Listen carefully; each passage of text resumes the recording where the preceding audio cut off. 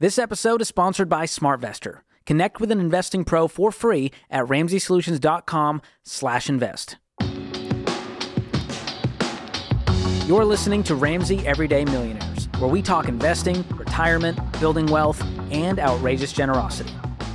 Today's question comes from Thomas in Colorado. He says, I'm struggling to know how much we actually need to retire. I'm 54 and currently have $1.4 million in a 401k, which sounds like a lot to me, but I don't actually know how fast we'll burn through that. What's the best way to know how much I'll actually need?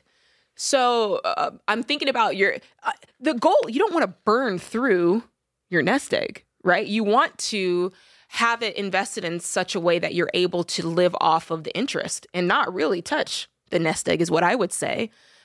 So that would be my first thought is I would use a calculator and kind of run this back and go, okay, what's the income that I think I'm going to need and get that number. And then, okay, what does the draw off of my interest need to be? What does my nest egg need to be so that my draw can equal that? So I'm kind of reverse engineering it in that way.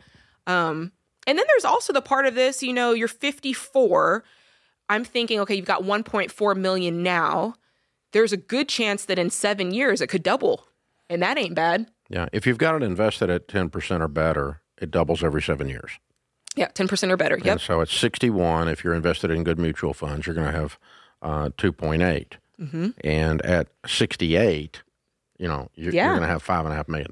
Now, there is inflation to play into that. No, I'm just talking about, I'm not talking about inflation. Just inflation actual adjusted. dollars. I'm just saying that if you're making 10%, it doubles every 7 years. A lump sum does. Mm-hmm. That's if you're adding nothing to it.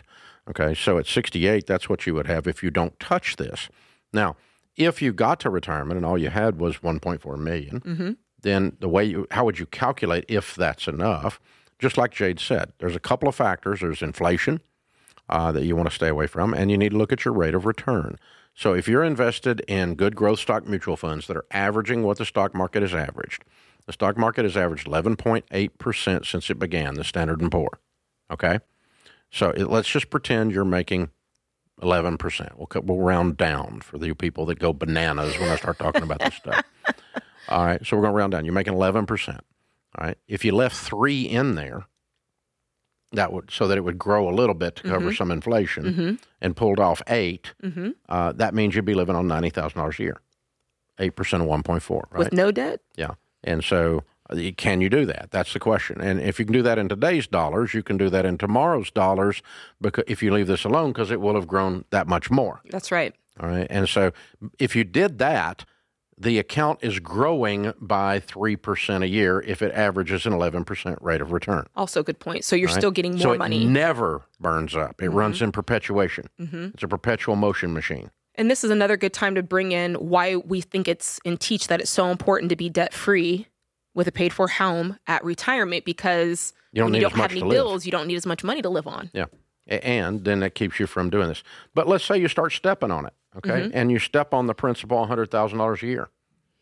Well, you'll still be all right. You got a 14-year burn rate. Mm-hmm. So when are we going to start that? At 70, that takes you to 84. Mm-hmm.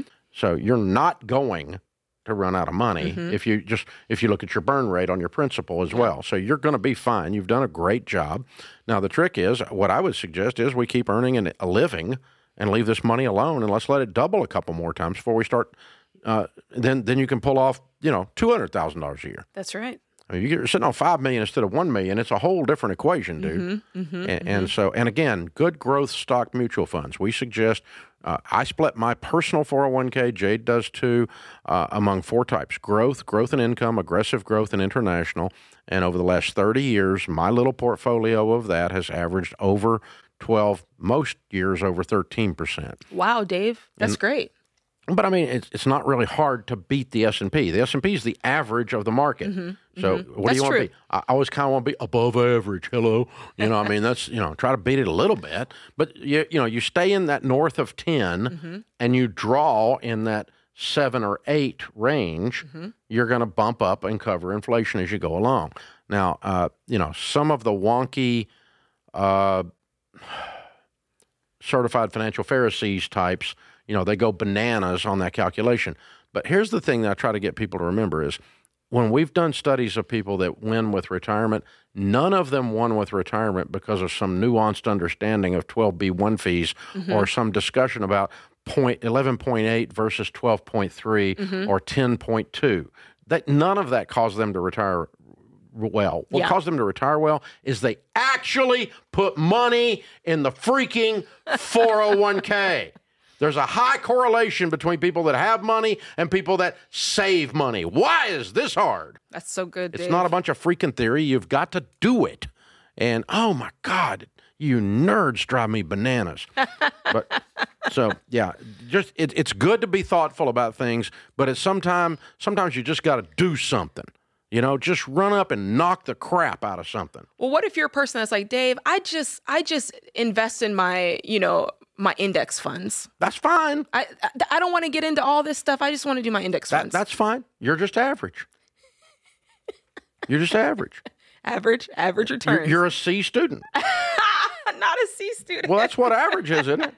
You're not failing, right. But nobody's looking at your shining eyes. You're leaving a lot of money on the table. Yeah, you left some money out there. That's okay. I just want to beat it just because it's a game, I don't care. And by the way, none of that is what's making me wealthy. What's making me wealthy is the fact I'm actually investing. You actually put money in. Over time, over the long haul, it's a habit. We study these millionaires. We go, okay, was it the rate of return that made you a millionaire? No. What made you a millionaire?